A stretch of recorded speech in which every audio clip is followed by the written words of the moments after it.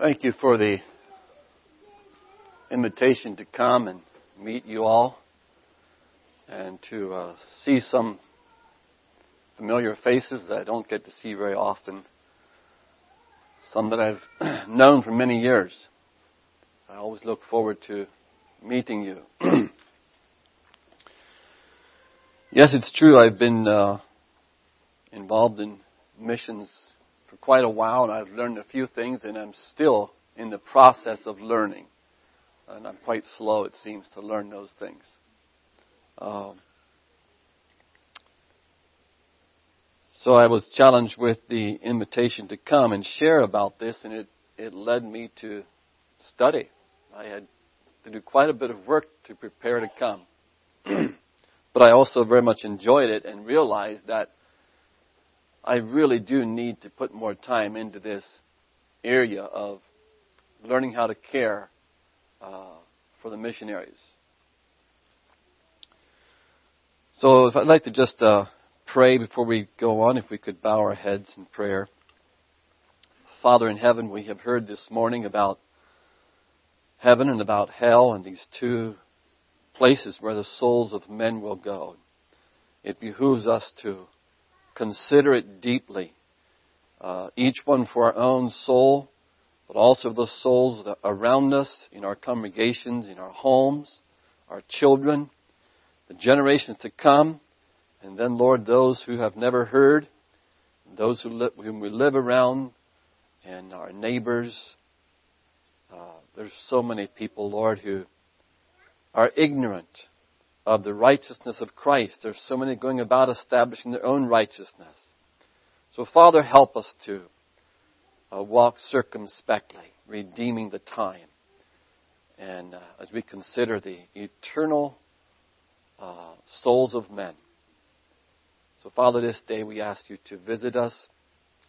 Take that which is on my heart this morning and anoint it with your Spirit, Lord, and speak to hearts. Speak to my heart for your glory and your honor in Jesus' name. Amen. Sometimes we tend to think that missionaries are special people and that they'll have special rewards. And they are special people and they will have special rewards, but I believe all of God's children are special. And all of them will have their rewards if we are faithful. In Ephesians 6 it says, knowing that whatsoever good thing any man doeth, the same shall he receive of the Lord, whether he be bond or free. Whatsoever good thing any man doeth, he shall receive a reward of the Lord. Will some have more rewards than others? Yes, I believe they will, because they've been faithful. They've taken that which God has given them and have ministered with it. Now, you might think that you have never had the opportunity to be a foreign missionary, but that's not all there is to it. Think of Fanny Crosby, blind from 6 months going, written thousands of songs, ministered to many, many people. She'll have her rewards. Amen? Simply because she was faithful in that which God gave her to do.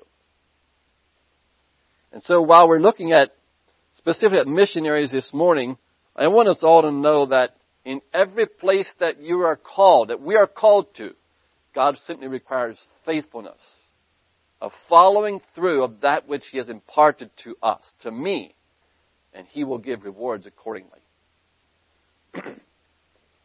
How many of you have ever seen the missionary video Etau? Not very many. This was a missionary who left the States, born in Pennsylvania, in Belleville, Mark and Glory Zook. In 1984, they left to go to Papua New Guinea to work among the Mock people. In 86, he had learned the culture and the language and had translated enough of the Bible that he could share the gospel with them. This man was so passionate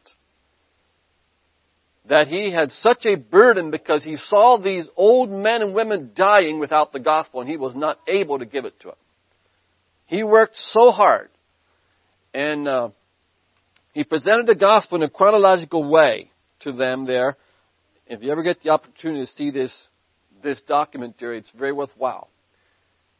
And there he led that whole village to Christ in a moment's time by the grace of God. And that was in 86. I think I first saw that documentary probably in 89 or something like that. It was inspiring. And that story has inspired many, many people ever since. That was one of the stories that inspired us in mission work. That's one of the stories that inspired the young men that we sent out. I'm thinking specifically of Daniel Keniston, to go and win a tribe for Christ. And I believe that was also the vision and desire of this young couple, Tim and Cheryl, was to win a tribe for Christ. They were inspired by something. And they went. But it doesn't always work out that way. In fact, most times it just doesn't work that way. Mark Zook, I got to know him personally. He spoke at the missions conference in 2011, I believe. And he's a man that I greatly loved. Got to work alongside of him in the All Nations Bible Translation Mission Board. And he's such a passionate man. Someone asked him one time, he was doing sharing about the work there, and someone asked him how long it takes to translate the Bible, and he said, depends how much you work on it, probably about 10 years. And then he said, I figured that I could get up to milk cows at 4:30 in the morning. I could get up to translate the Bible at 4:30 in the morning too. And that's the kind of man he was. He died about 2 months ago. And I grieved when I heard of his death. He was one of my mentors. He was one of those men I looked up to. He's a man who had lots of wisdom. He had spent many years in the field, gone through much difficulty. And today, among the Mok tribe there are hundreds of ordained men in dozens and dozens of churches in every one of their villages. There's Christians, churches there. I went to Mark's funeral, and someone made the mention there that somebody asked Mark one time, why did you stop milking cows to become a missionary? And his answer, again, shows a little bit of what kind of a man this was. He said, I figured there'd be no cows in heaven to welcome me and thank me for milking them. But I said, I think there will be people there that will thank me for being a missionary. And at his funeral, his son, who was still in the field, didn't come home for his dad's funeral, which is normal for him. He wrote a letter, and he started this letter, a tribute to his dad, and he mentioned about 20 names of the Mok people who had died and gone on to be with the Lord. That's how he began the mission, that letter. Tribute to his dad's funeral, to his dad's life and death. And he ends this letter, about 5-minute long reading, or 10 minutes, with the same names that Mark that those men are surely there to welcome Mark into heaven.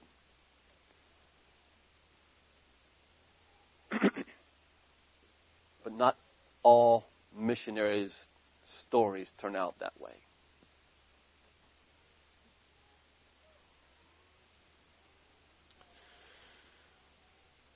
Many of them just don't turn out that way at all.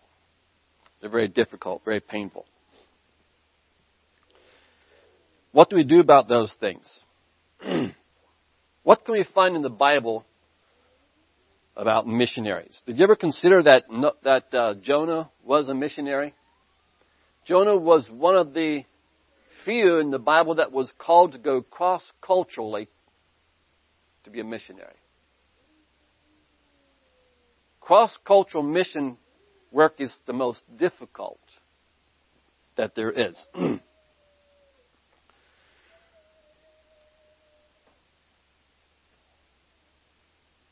Jonah,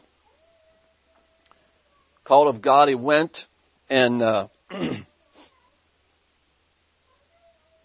when God called him, he got off to a bad start. Started going the wrong way. Got on a boat, on a ship, and headed the other direction, but God sent a storm and Jonah didn't even try to help when those problems arose, but rather went below deck to sleep. However, he was honest with the crew and told them he was running from God. And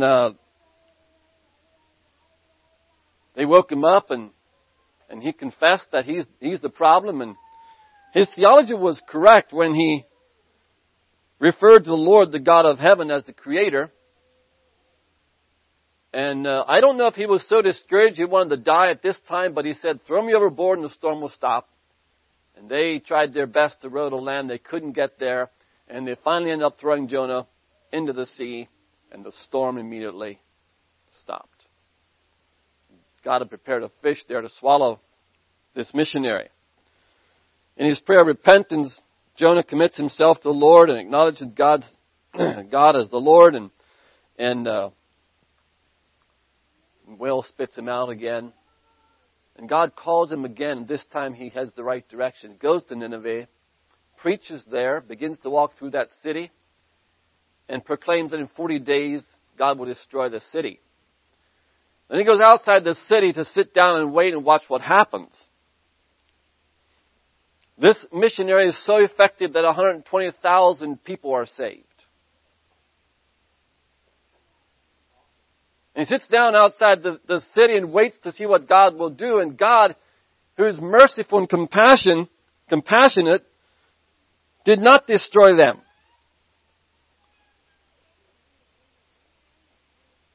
And he acknowledged that Jonah still has his correct theology in knowing that the Lord was gracious, compassionate, loving, and relenting God.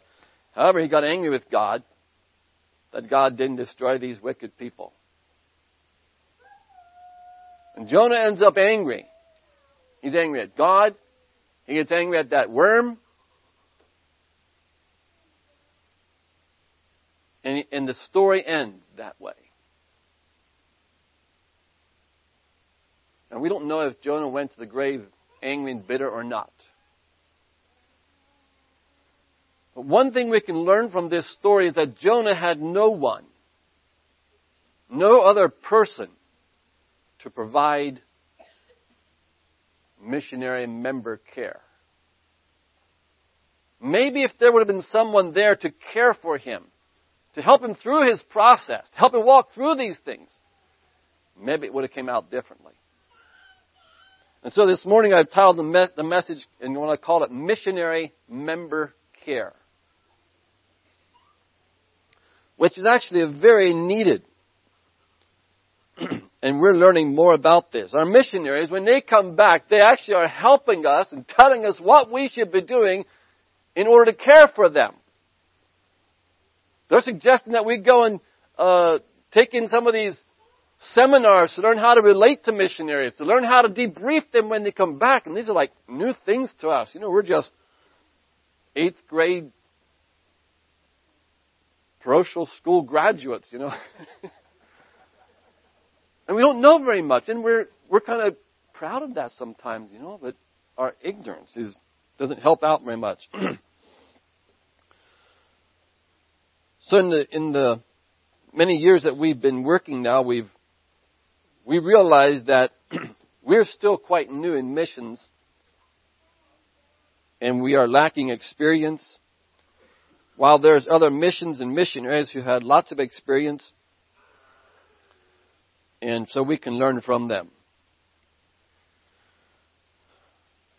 One of the things that has happened to Daniel and Christy Keniston is that I feel like they have in some way they've been pioneers in going out and trying to win a tribe for Christ amongst our people, amongst our churches.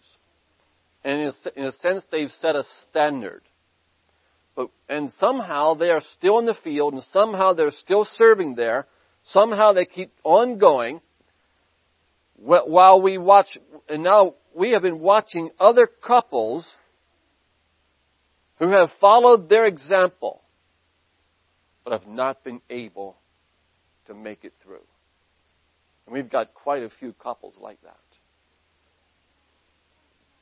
Sometimes I wonder what makes the difference.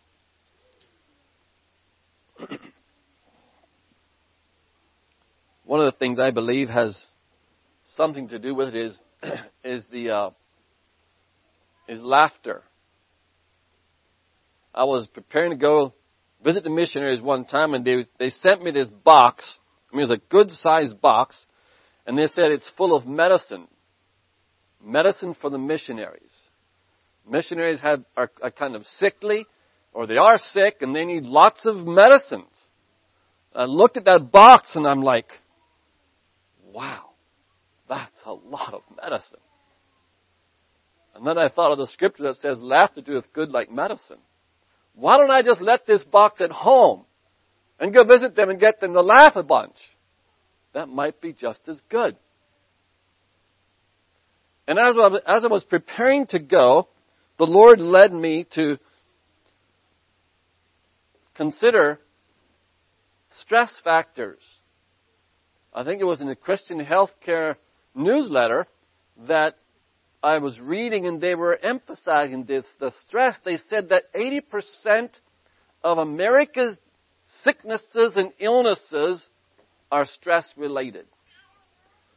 Medical doctors agree today that 80% of our illnesses in America are stress-related. That's pretty high. And so I did some research and study on it, and I found that it's probably true in that many times when someone is really sickly or ill, like our missionaries, or especially missionary wives, it is stress-related. I went online and I found a stress test. And you could click the box if it applied to your life. And so I clicked the box here and there as I went down through this stress test. And down the bottom was the score. And you add up that score. And if that score comes up to 100, you're probably pretty healthy. Or if you're under 100, you're probably pretty healthy. If your score came up to 200, you're getting to be at a place where it's kind of dangerous. You're liable to get sick before too long. If your score is up to 300, then you probably are sick, or you will imminently be sick. It really helped me to understand the power of stress. I had one of our missionary couples who were there the day before I left. I said, I want you to do this stress test. In light of when you were in Ghana, take this stress test when you were back there. Put yourself back there and take this test. You know what it came out to? About 330. And I began to understand why so many of our missionaries, especially the wives, are sick. Someone did a stress test to prove their point. They took couples, and husband and wife, and they sat them together in this room, numerous couples, and this was a medical thing they did, and they put IVs on them, they put to be able to take blood at any time from any couple, and to test the blood for the ingredients that show stress, whatever it is. I don't know what all the medical names are. Maybe someone here can tell me that. I don't know. And so they began these tests with all the couples in a relaxed state. And they'd take the blood, and sure enough, all the tests were neutral, right? Then they would introduce conflict between the couples, between husband and wife. Bring up a subject that would be conflicting to the husband and the wife. And that as they continue to monitor the stress levels in the blood, they saw that immediately when conflict came, the stress levels went right up in each one of them. And these are natural things that our bodies are there to protect us or to help us flee or whatever needs to be done in types of stress. The interesting thing that they found was that the husband's stress level after about 2 hours came back down to normal. The woman's stress level continued at a high rate for about 2 days and then finally came back down slowly.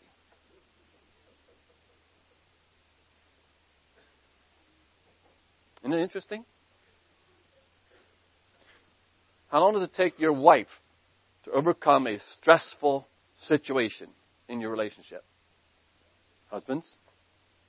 How long does it take your wife to come over that? About 2 days, right? Maybe you don't have any. Great.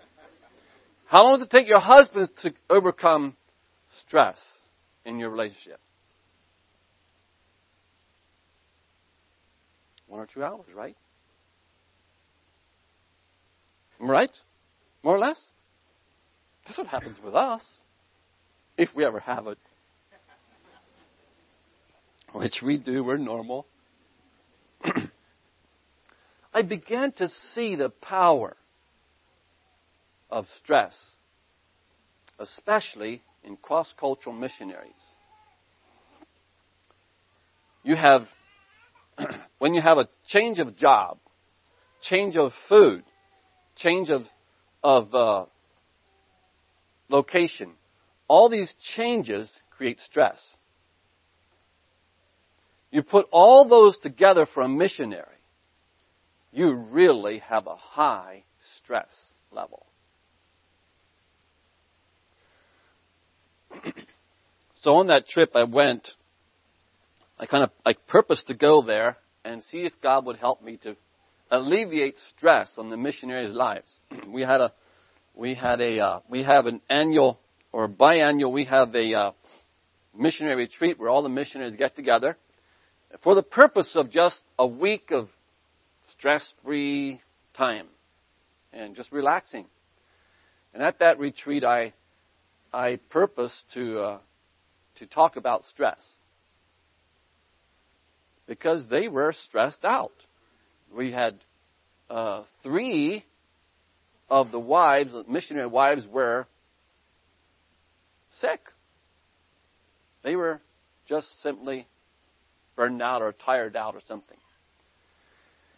So what we did, we did this what I call the stressors. We identified the stressors.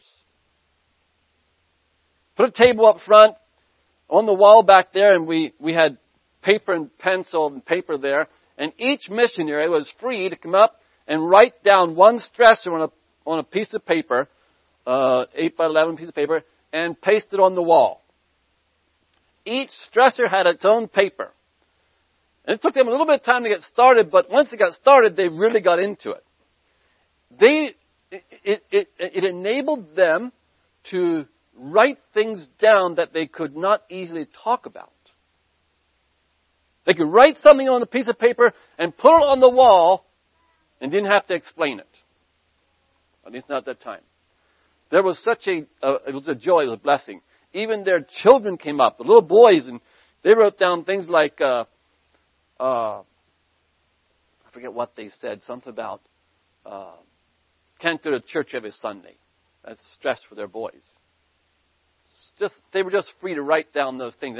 And by the time we were done, the wall was filled with different kinds of stressors that they face. Real issues. Then we had one of the missionaries take all these stressors and we discussed it as a group and categorized those stressors into 3 different groups. The first group was stresses that can be eliminated. The next group were stresses that can be minimized. And the next group were stresses which they have to live with. They put in those 3 categories. We had a lot of fun. It was such a releasing of things in their hearts that they really couldn't talk about. And then once it was up on the board, They're much more relaxed. And so we point to this one and say, now, what does this one mean? Or who wants to talk about this one? And someone would pipe up and they'd talk about why they put that up there. We had a wonderful time. We shared freely. We also laughed a lot. That week was the turnaround point for the one missionary family, especially his wife's health.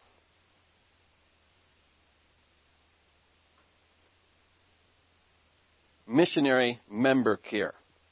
We need that. How do we receive missionaries back home? That's what we're looking at today.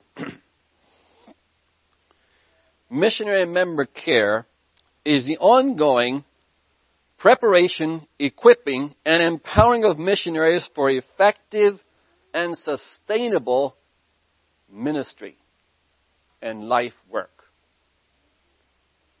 Not just to send them out there, but how to sustain them when they're out there. Many of us have not done well in receiving missionaries back home. Perhaps that's partly because we didn't plan for that. We didn't plan for them to come home. We didn't plan for them to fail. Of course not. Member care is doing whatever it takes within reason to ensure that the workers are cared for and supported by their agency, field leadership, and sending church. Missionary member care.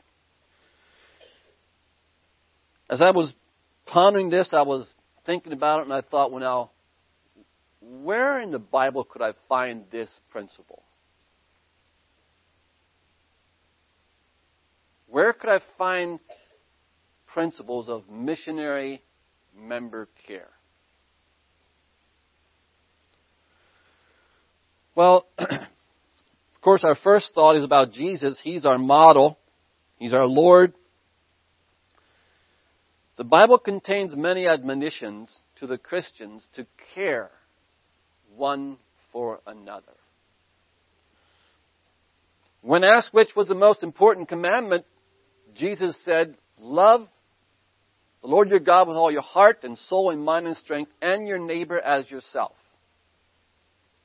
Care for your neighbor in the same way you do for yourself. Love one another as I have loved you.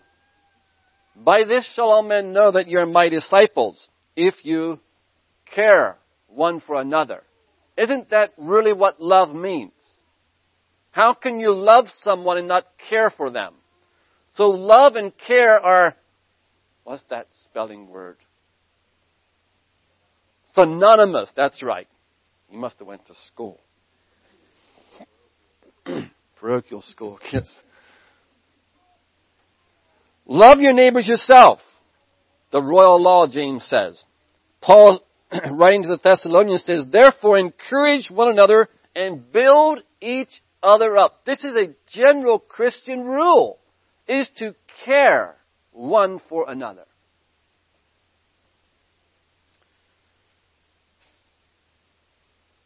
This responsibility lies with the church, the home church, leadership, the mission field, mission team, individual supporters, and other people who have an interest and who really do care. Of course, then there's the Lord himself who really cares for us. But sometimes we need someone with flesh and blood to come alongside and encourage us. Those providing member care will seek to develop understanding in areas through ongoing learning, networking, and resources. If you have interest in member care, you will study, you will seek, you will search for and find resources and learn how to really care for these people. If you really care, and there will be some of you here who will take this up and who will carry it on their hearts, and you will care. You'll care enough to spend time to study and find out how to really care for them. Caring for each other is important for everyone, but it is more important for people serving in another culture. Those who have no one to care for them are likely to find life very difficult, such as Jonah. I thought of Elijah after the Mount Carmel confrontation and praying for the rain. He was not afraid to confront the people, the 450 prophets, but he was afraid of that one woman, Jezebel. He ran for his life. Got so discouraged, he wished he would die.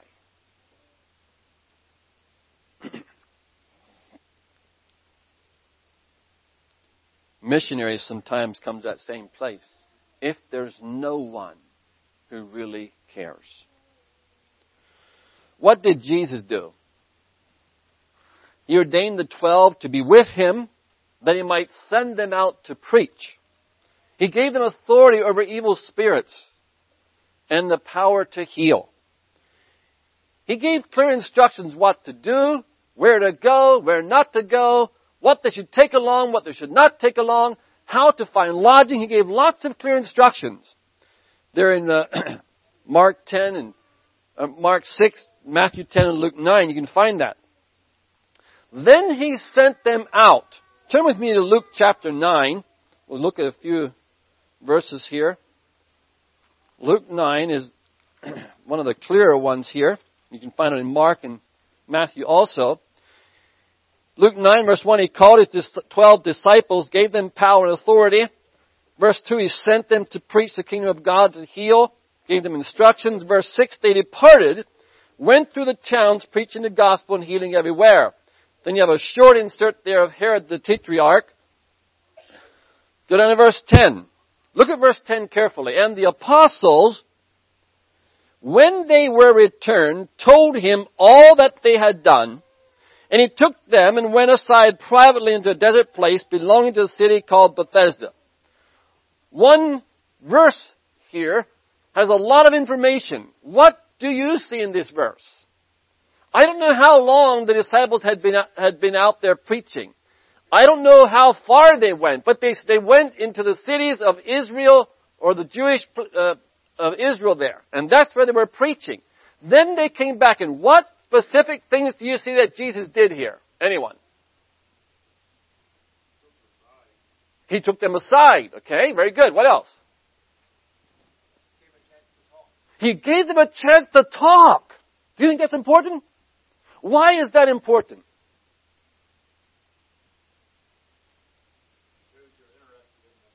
It shows that you are interested in them.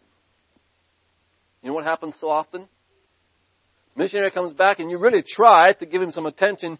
You'll listen to his story for 5 or 10 minutes maybe, and then you talk about what you talk about. Your business, your farm, right? That really is easy to happen. And he feels like you don't really care. That's very often what happens. What else did Jesus do here? They told him all that he had done. In other words, he listened to them. An important part, he listened to them. Then he took them aside privately. Do you think they needed that? Do you think Jesus recognized that they needed time of rest? Evidently. He took them aside. And doesn't look like they got much rest, though. If you keep reading, you'll see what happened next. Go to Luke chapter 10. Here's where Jesus appointed 70 others and sent them out 2 by 2 before his face in every city and place whither he himself would come. Again, he gives clear instructions. A long bunch of verses there, what they should do, what to expect, what would happen, and warning them that they would not be accepted. They might be driven out and all those type of things. He was clear with them. What happened when they returned? Verse 17. And the 70 returned again with joy, saying, Lord, even the devils are subject unto us through thy name.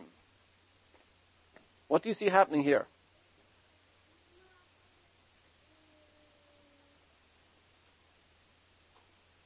Did Jesus listen to them again?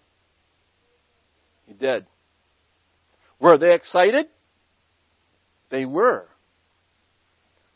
And what was Jesus' response? Rejoice not. Verse 20. In this rejoice not that the spirits are subject unto you, but rather rejoice because your names are written in heaven. They were all excited. They were telling stories. They were just unloading and sharing what God had done. The modern word for that is called debriefing. Is it necessary to debrief the missionary? Well, I guess that's what they say we should do. So we sent Rodney and his wife Dawn to a seminar for a week to learn how to relate to the missionaries coming home. To learn how to debrief the people. Missionaries were saying, we just kind of came home and no one sat down and really talked to us about the specific things. Yes, people were glad to invite us over and talk and so forth, but the mission board didn't seem to really care enough to sit down and take time to really hear the in-depth heart or the struggles we had and to help us walk through them. What happens when your missionary's house gets invaded by robbers? They rob you at gunpoint with knives. How do you work through that? You just bottle up inside and don't talk about it? Is that good? That's not good. You need to be able, you should actually send someone to the field at a time like that to help them really walk through it. Difficult times. What about the New Testament? What about Paul? Paul, the first missionary to the Gentiles, next to Peter, you might say. Peter went to Cornelius, but Paul was really sent cross-culturally. He was a cross-cultural missionary. 2 Corinthians 11 speaks about the difficulties he had.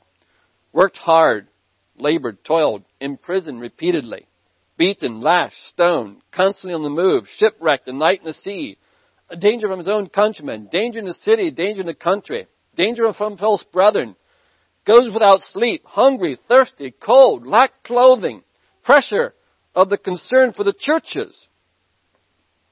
Paul obviously needed member care. And he got it. He did. He got member care.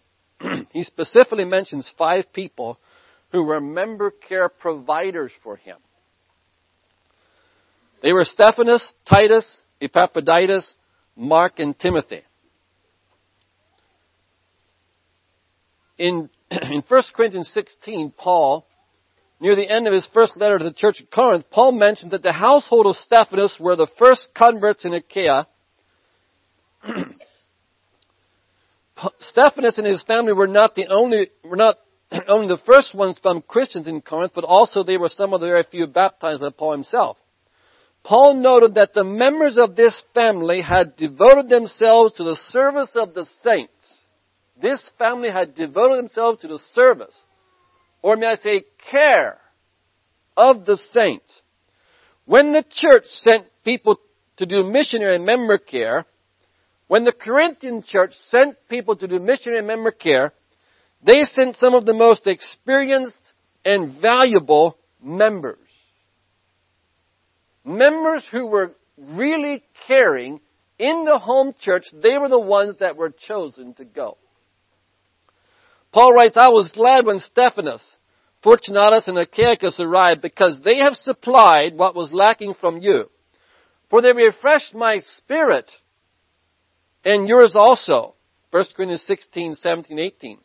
Note that in this early missionary member care visit, they brought what was needed, and they refreshed the spirits of those serving cross-culturally. They cared. Today in our supersonic world, we can go halfway around the world in 24 hours. we have it quite easy to go visit the missionaries, don't we? We really do. Back those days, they went by boat or walk or land, and took months to go. Sometimes. When writing to the church at Corinth again, Paul mentioned his need for missionary and member care, saying, "When we came into Macedonia, this body of ours had no rest. We were harassed at every turn. Conflicts on the outside, fears within." This is in 2 Corinthians 7:5. Many missionaries today could write this passage about themselves because serving God cross-culturally has changed very little. Again, the church at Corinth sent someone to provide missionary and member care. They sent Titus, a good friend and co-worker of Paul himself. Titus had served with Paul and was a pastor at the church in Crete. Paul wrote, "But God who comforts the downcast comforted us by the coming of Titus, not only by his coming, but also by the comfort you had given him. He told us about your longing for me, your deep sorrow, your ardent concern for me, so that my joy was greater than ever." Paul had some missionary member care. The church at Philippi, further north in Macedonia, realized that Paul was in need of member care. They sent Epaphroditus on a member care trip to see Paul. Of course, we're gathering this in light of this need. Paul writes back in Philippians 2:25, "I think it is necessary to send back to you Epaphroditus, my brother, fellow worker and fellow soldier, who is also your messenger, whom you sent to take care of my needs." Church at Philippi sent Epaphroditus to go and meet and minister to Paul's needs and care for him. Paul did not hesitate to ask for help. When he felt deserted and had few friends nearby, he wrote to Timothy saying, "Do your best to come to me quickly. Get Mark and bring him with you, because he's helpful to me in the ministry." Finally, he said, "Timothy, bring the coat and the scrolls." Paul recognized his need for missionary member care, and he felt free to ask for it from people whom he knew and trusted. And he accepted it graciously when it came, and thanked both those who came to bring it, to meet his need, and those who made it possible for that person to bring it.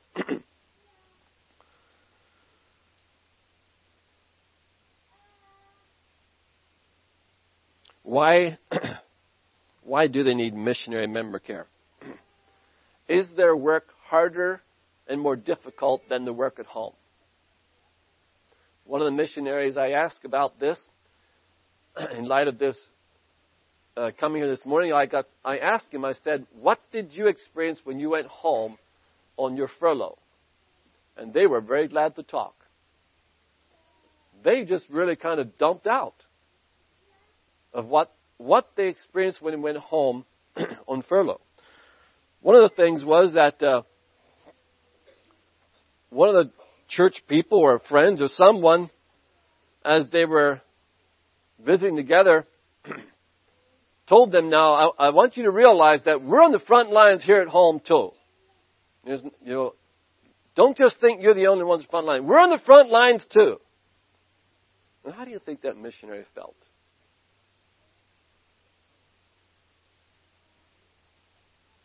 Does this sound like someone who is interested to really hear and really care?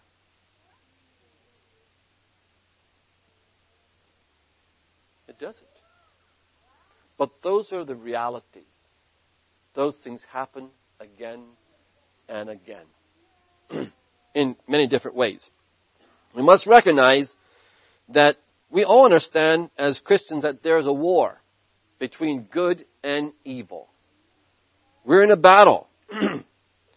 There's principalities and powers. And when you go out there into such a dark place, you become the object, the target. And you really do need care. Not only do you need care, you need support. You need prayer support. There's so much to be done.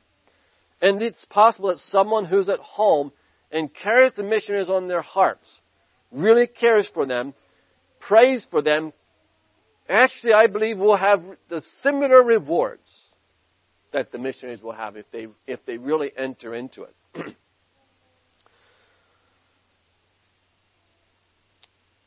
Jesus was not just kidding when he told the disciples, I send you out as sheep among wolves. That's the reality of it.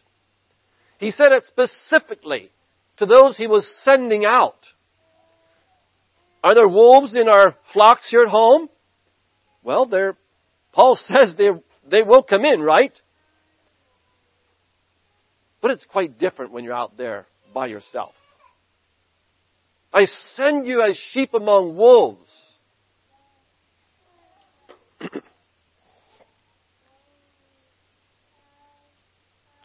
The Great Commission is carried out by the whole church. Some go, some stay. Some are out in the front, some are behind. But everyone can take part in this battle. Every single Christian has a responsibility to take part, to help out, to support, to give financially or in whatever way, pray. Jesus said they'll flog you, they'll arrest you, they'll betray you. All men will hate you. You'll be persecuted, and so forth. This is the reality of it.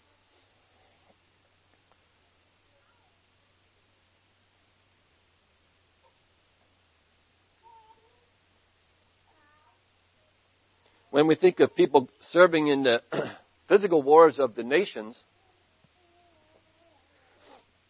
whenever a soldier gets wounded and comes home, how is he received when he comes back? He's received like a hero.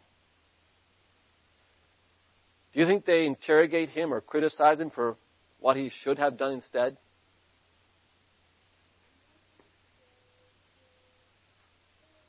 Do you think that you have any understanding of what he went through?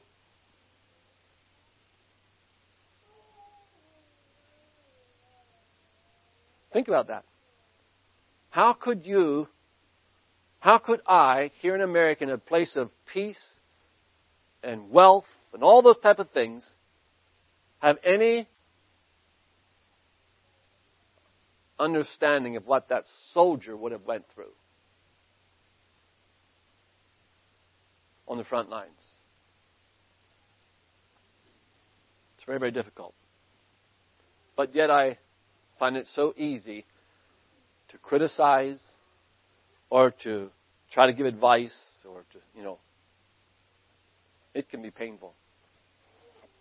One of our missionaries back on the furlough, they were talking excitedly about the work and the people suddenly kind of got quiet and they said a bad word or something. And they realized that the offense was the word culture. Somehow culture is a bad word in the church. And so the missionary had to learn to talk about these things and find a different way of expressing, explain it, because the word culture was an offense to somebody. How does that feel?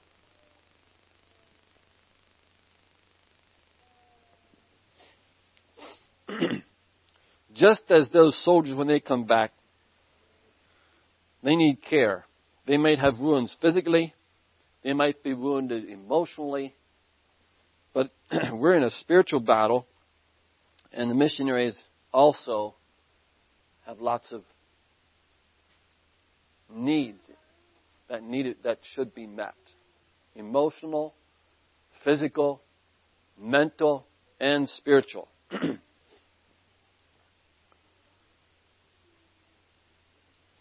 The missionaries, as they face life over there, the wolves of the missionary life, they might be malaria or dengue fever, parasites, depression, anxiety, conflict, burnout, grief, temptations, assault, robberies, violent death of a friend, demonic forces, they really need someone to stand beside them. When soldiers come back from the front, they're expected and allowed to report that the battle was terrible, that they were anxious, they did get discouraged, and the conflict was awful. Missionaries are on the front line of a spiritual war between the powers of good and evil, and their battles are just as real or more real. Soldiers are expected to report the war was awful and that they're struggling. But similar comments from returning missionaries may be perceived as emotional or spiritual weakness or inadequate faith. Well, if you just had more faith, things would have been different. Or if you would just believe God, you wouldn't be sick. How cruel I think that feels.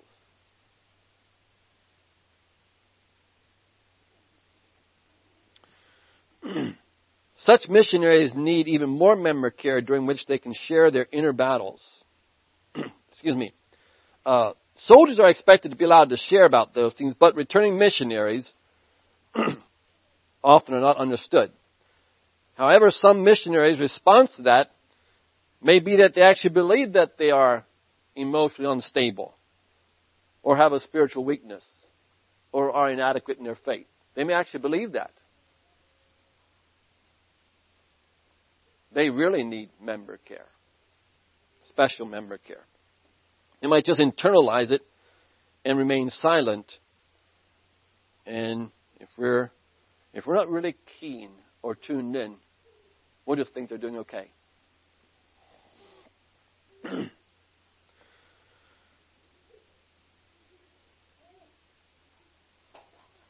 The military now has medical and psychological help to care for their wounded.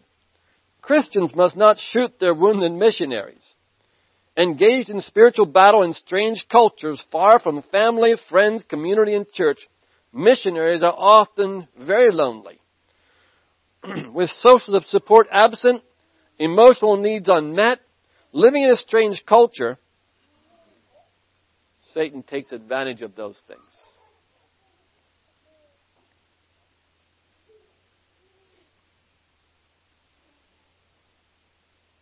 In John 16:1, Jesus warned the disciples, said, "These things have I spoken unto you that, that you should not be offended. They shall put you out of the synagogues. The time comes that whosoever kills you think they're doing God's service. And these things will they do unto you because they have not known the Father nor me. But these things have I told you, that when the time shall come, you may remember that I told you of them. And these things I said not unto you at the beginning because I was with you." Said, I'm telling these things to you not to scare you, but to make you aware that when they do happen, that you will remember that I told you about them. These are realities.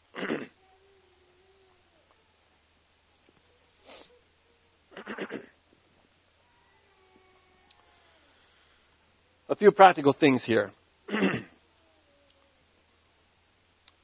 Mission leaders need to learn how to really listen, take time, and allow the missionaries to talk about their experiences. We've recently put that in place, and there's one or two on the mission board that when the missionaries come back, whether on furlough or back to stay, that they will have a debriefing. At least one, maybe two. Time to sit down and let them share and ask questions and know how to ask the right questions.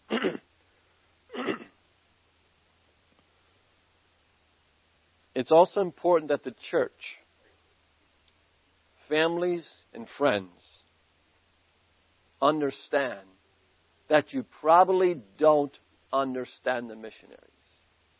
Prepare yourselves with the fact that you don't understand them. And before you become critical or find fault with them, give them enough of time to at least somewhat settle in. Give them at least 4 months before you find fault with them. Realize that they may be going through emotional trauma just coming back.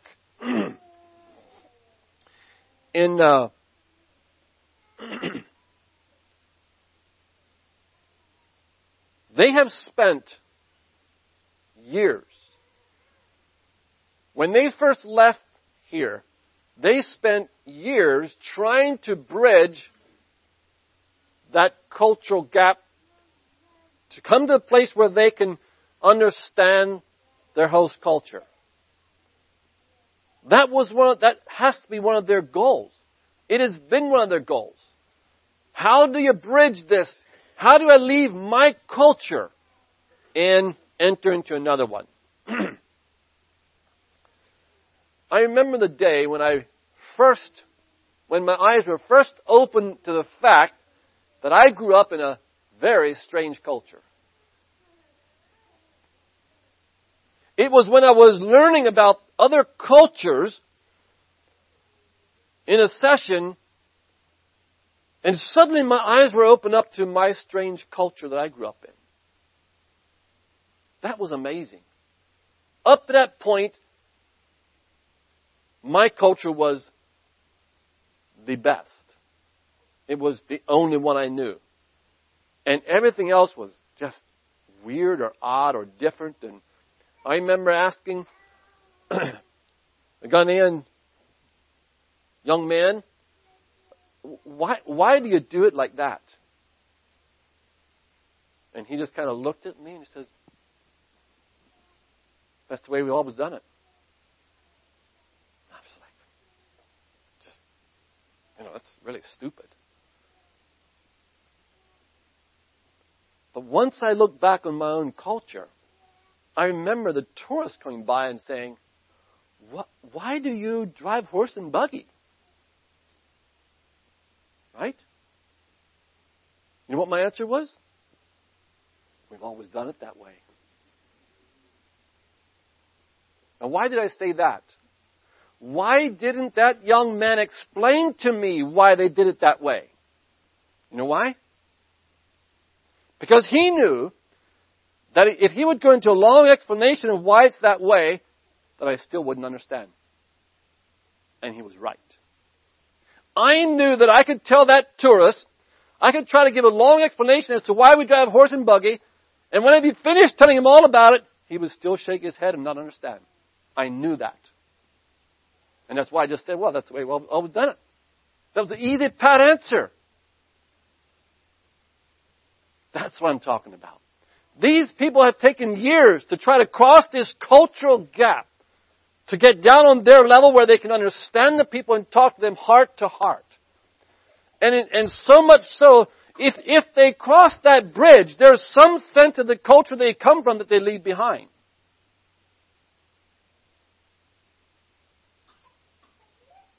And now they're going to have to cross this bridge the other direction.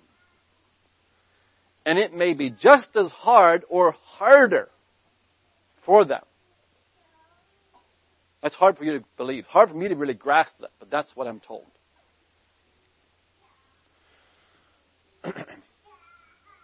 We have, Chan and Rebecca Leiby have spent about 10 years in the village trying to win a tribe to Christ, right? Almost died doing it. And to this day, Rebecca is not well. She's not well. And they are struggling continually. They've been back for a year now. And they are still struggling emotionally, trying to wrap their minds around the fact that they, quote, failed. No, they didn't fail. But that's what the tempter tells them. You failed. You're no good. Look at you. 1 or 2 converts and they went back to Islam. You wasted your time. Those are the kind of things that they're bombarded with.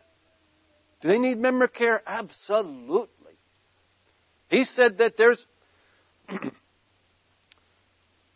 almost once every week or every 2 weeks, him and his wife, they just break down and have a good cry over what they're going through. And what are they really going through? They're going through the emotional, disconcerting unfamiliarity of coming back into their culture and trying to fit in again, while dealing with what's behind, what they've had for 10 years, dealing with that. How do they... So when they left the field, they left for a furlough, hoping to be able to come back in 6 or 8 months. And it's still not closed. They want to go back and have a closure this coming spring, winter or spring. It's not closed in their hearts. Their hearts are still open and bleeding. They're living in a rented house. They're using mission furniture. Yes, it's a nice place, but it's not their own. Tanner related to me how they were out yard sailing. And his wife saw this lovely couch. Oh, Tanner, that's just what we need for our living room. Oh, but honey, we already have 2 in our house. But Tanner, it's not ours. That's the reality of it. They're trying to deal with their emotional makeup of who they are. And I have to look at that. And when they open their heart a little bit and let a little bit like that out, it helps me to understand that I don't really understand. I don't understand what they're going through. I really can't feel very well for them.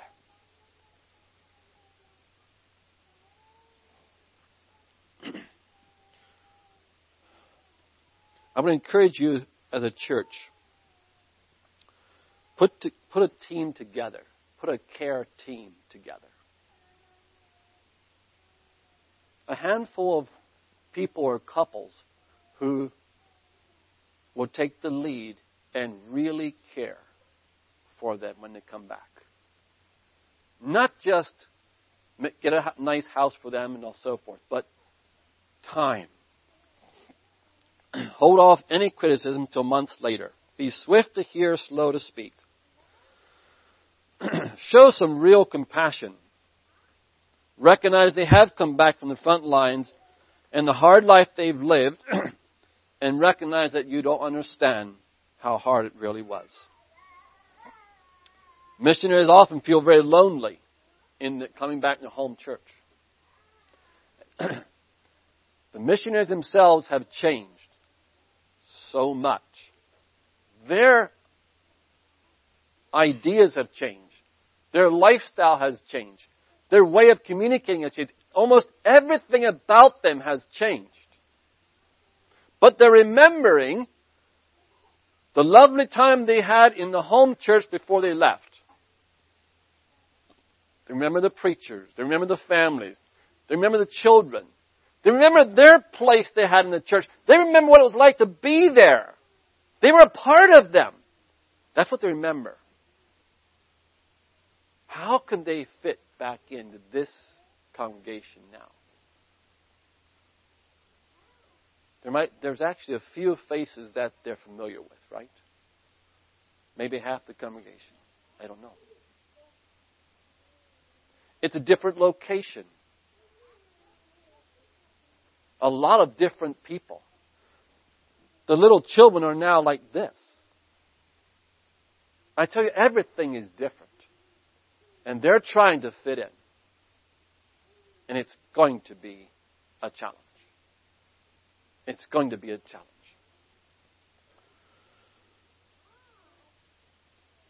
The meeting house, the different place, different leaders. A lot of things has changed.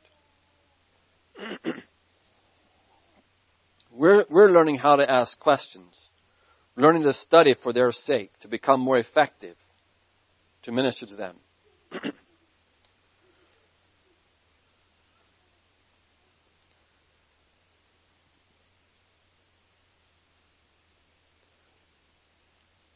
We're doing all that we can to shield them from the problems at home.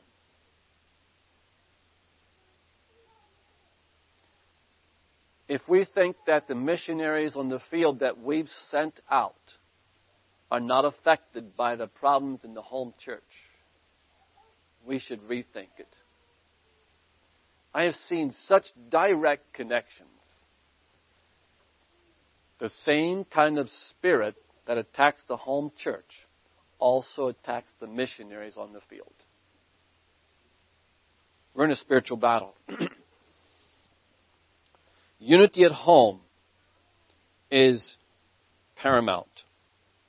If there's disunity at the home base, this has a very direct effect on the work in the field. If there's criticism at the home church, there'll be criticism on the field. If there's a spirit of blessing and revival in the home church, there'll be a spirit of blessing and revival at the field too. That lays the responsibility pretty heavy on us, doesn't it? I think so.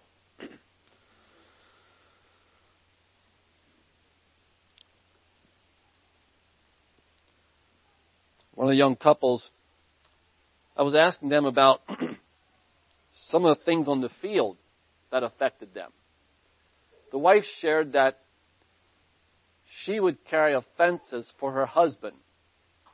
She would see her husband get misused or misunderstood or something, and she would get offended for him,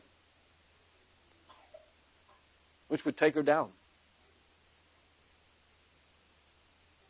She relates how that she would give it her best to get up in the morning and think, today I'm going to make it today. And she'd enter the new day. She was emotionally was about burned out. Enter the new day and take one look at that pile of wash and sink. It was too much. What are some of the symptoms of burnout? I think some of you have been reading a book on burnout, right?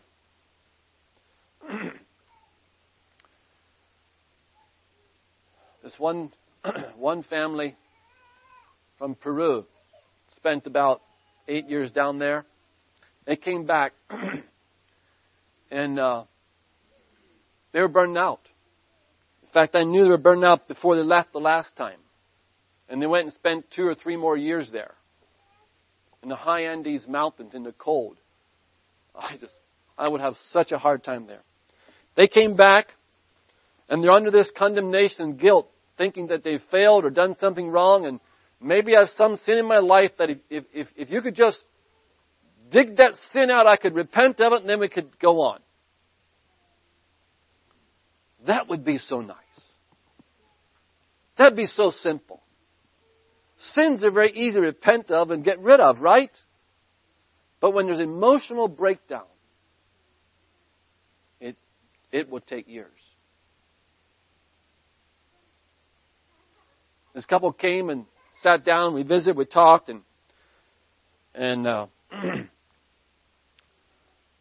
looked at them and I said, it's going to be 5 years before you're going to be back to normal again. They just were shocked. I didn't want them to not get a real picture of where they are at. They were so badly burned out.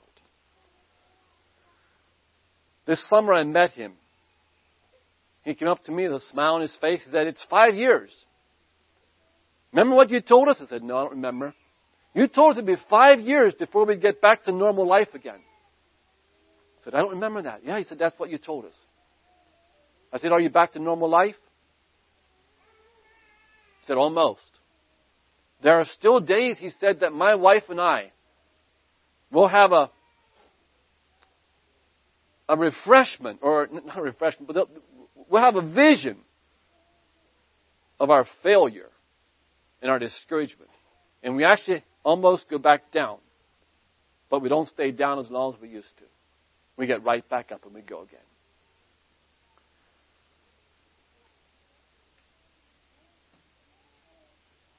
In some sense, I feel some responsibility to Tim and Cheryl. I feel like we have lifted up this winning a tribe to Christ so high that, and yes, by God's grace, inspired young couples to give it all they have, to go out there and labor for the kingdom. And they've gone and they've done it. But I could count at least 6 or 7 young couples about their age who are emotionally burned out. Village ministry is so very difficult. And you think about putting a young couple into a village place like that.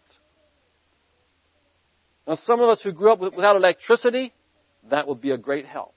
We would know how to live without electricity. But someone who didn't grow up without it, it's difficult. Take all the stressors that are laid upon a missionary family, a young couple.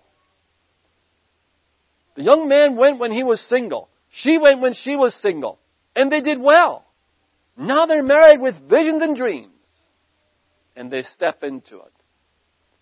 And just add up the stress level. And then you figure out, why does the woman get sick, emotionally spent? It really does make sense.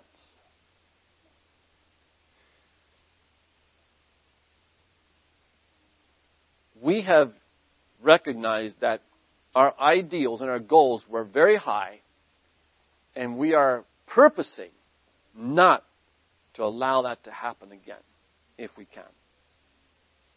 Somehow Daniel and Christy have weathered it. One of the things that they do is they laugh a lot. They really do. In fact, they're at Cent 2, they usually have one night a week where they have fun night. With the Cent 2 students, they have one night for fun night. You might think that's carnal. But it really is necessary. And they were telling me about one of the fun things they did just recently. I laughed when I heard it. But this laughter that they have, you're all stressed out, you're all tension, your life is just full of things in the village. You come back out to a place of safety, may I say, and relaxation. And it takes a while for our physical bodies to relax enough to be normal. It takes even longer for our emotional being to relax. They were telling this little story. These 2 girls, they did a skit. The one girl is an African girl. She's sweeping the compound in the morning like they do. And she's chewing on a chewing stick. You know what a chewing stick is? It's their toothbrush, right? It's a tree that has chlorine or chloride in it, and it actually is a good toothbrush. They chew on it, make it like a little stick that they brush their teeth with. Works very nice. They've done it for thousands of years. So she's sweeping her compound. These 2 girls did this skit. And this other American lady gets off the bus, and she's all, prissy and this dirty place, and she says, I can't find a place to brush my teeth. Oh, I haven't brushed my teeth for a long time. Where can I brush my teeth? And this lady's sweeping her compound, and she begins this African lady tells the other one about the chewing stick. Well, it's been around for thousands of years. Thousands of people all around the world use the chewing sticks. Well, why do you need a toothbrush? And this American lady gets all into it, and she's like, oh, are they expensive? Oh, no, they're real cheap, penny a piece or so. Well, where can I buy them? Well, you can buy them at the market.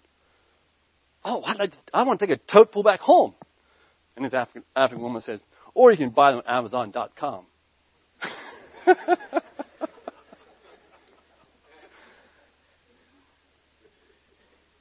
But it helps them to laugh. It helps them to relax. It helps them to release the stress of living in a village. So, my encouragement to you, I hope that you've gained a little bit this morning. Understand that you probably don't understand. Listen well, be slow to speak, swift to hear. And do find a few people in the congregation who who actually will really care. There's one missionary said that they felt very lonely in the church. One of the young ladies came and listened again and again and again, and ended up becoming a friend. Joe was her best friend during their furlough time. How did she get there? Because she took the time to listen and really care. Now, I know you can't all do that, but I would that God would raise one or two people who would get close enough that they feel safe to open their heart and really share out of their lives. Otherwise, they could bottle it up. And do you think they'll stay here if they don't get care? If they just don't fit, it's not going to be good for them. But I believe that you as a congregation can learn. Use it as an opportunity to learn. Because this is a very great need amongst all missions. And especially, may I say, the Anabaptist missions. It's a great need. Let's pray. Father in heaven, we so desire to walk in your ways. And you've told us to care one for another. Told us to love one another. How to demonstrate that care and that love without your Spirit is impossible. But by the Spirit of God, we shall be able to meet the needs of those who have served on the foreign field cross-culturally. Help us, Lord, to welcome them back, to make them feel at home, and to really care for their souls. Bless this congregation with that, Lord. Fill them with joy to receive them back. Help them to listen carefully. Help them to spare their critical thoughts till later on, Lord. And I pray that you would help them to find something worthwhile doing when they're back here. In Jesus' name, amen. Thanks again for inviting me to this challenge. One thing I thought about is that they will need something to do also after a couple of weeks or months. They've been giving and giving and giving. They've been in ministry full time. Now that's all gone. That can be a very lonely part itself. So somehow may God give you the grace to really care. Be that an example for all of us. We'd like to watch and learn from you guys too. Thank you.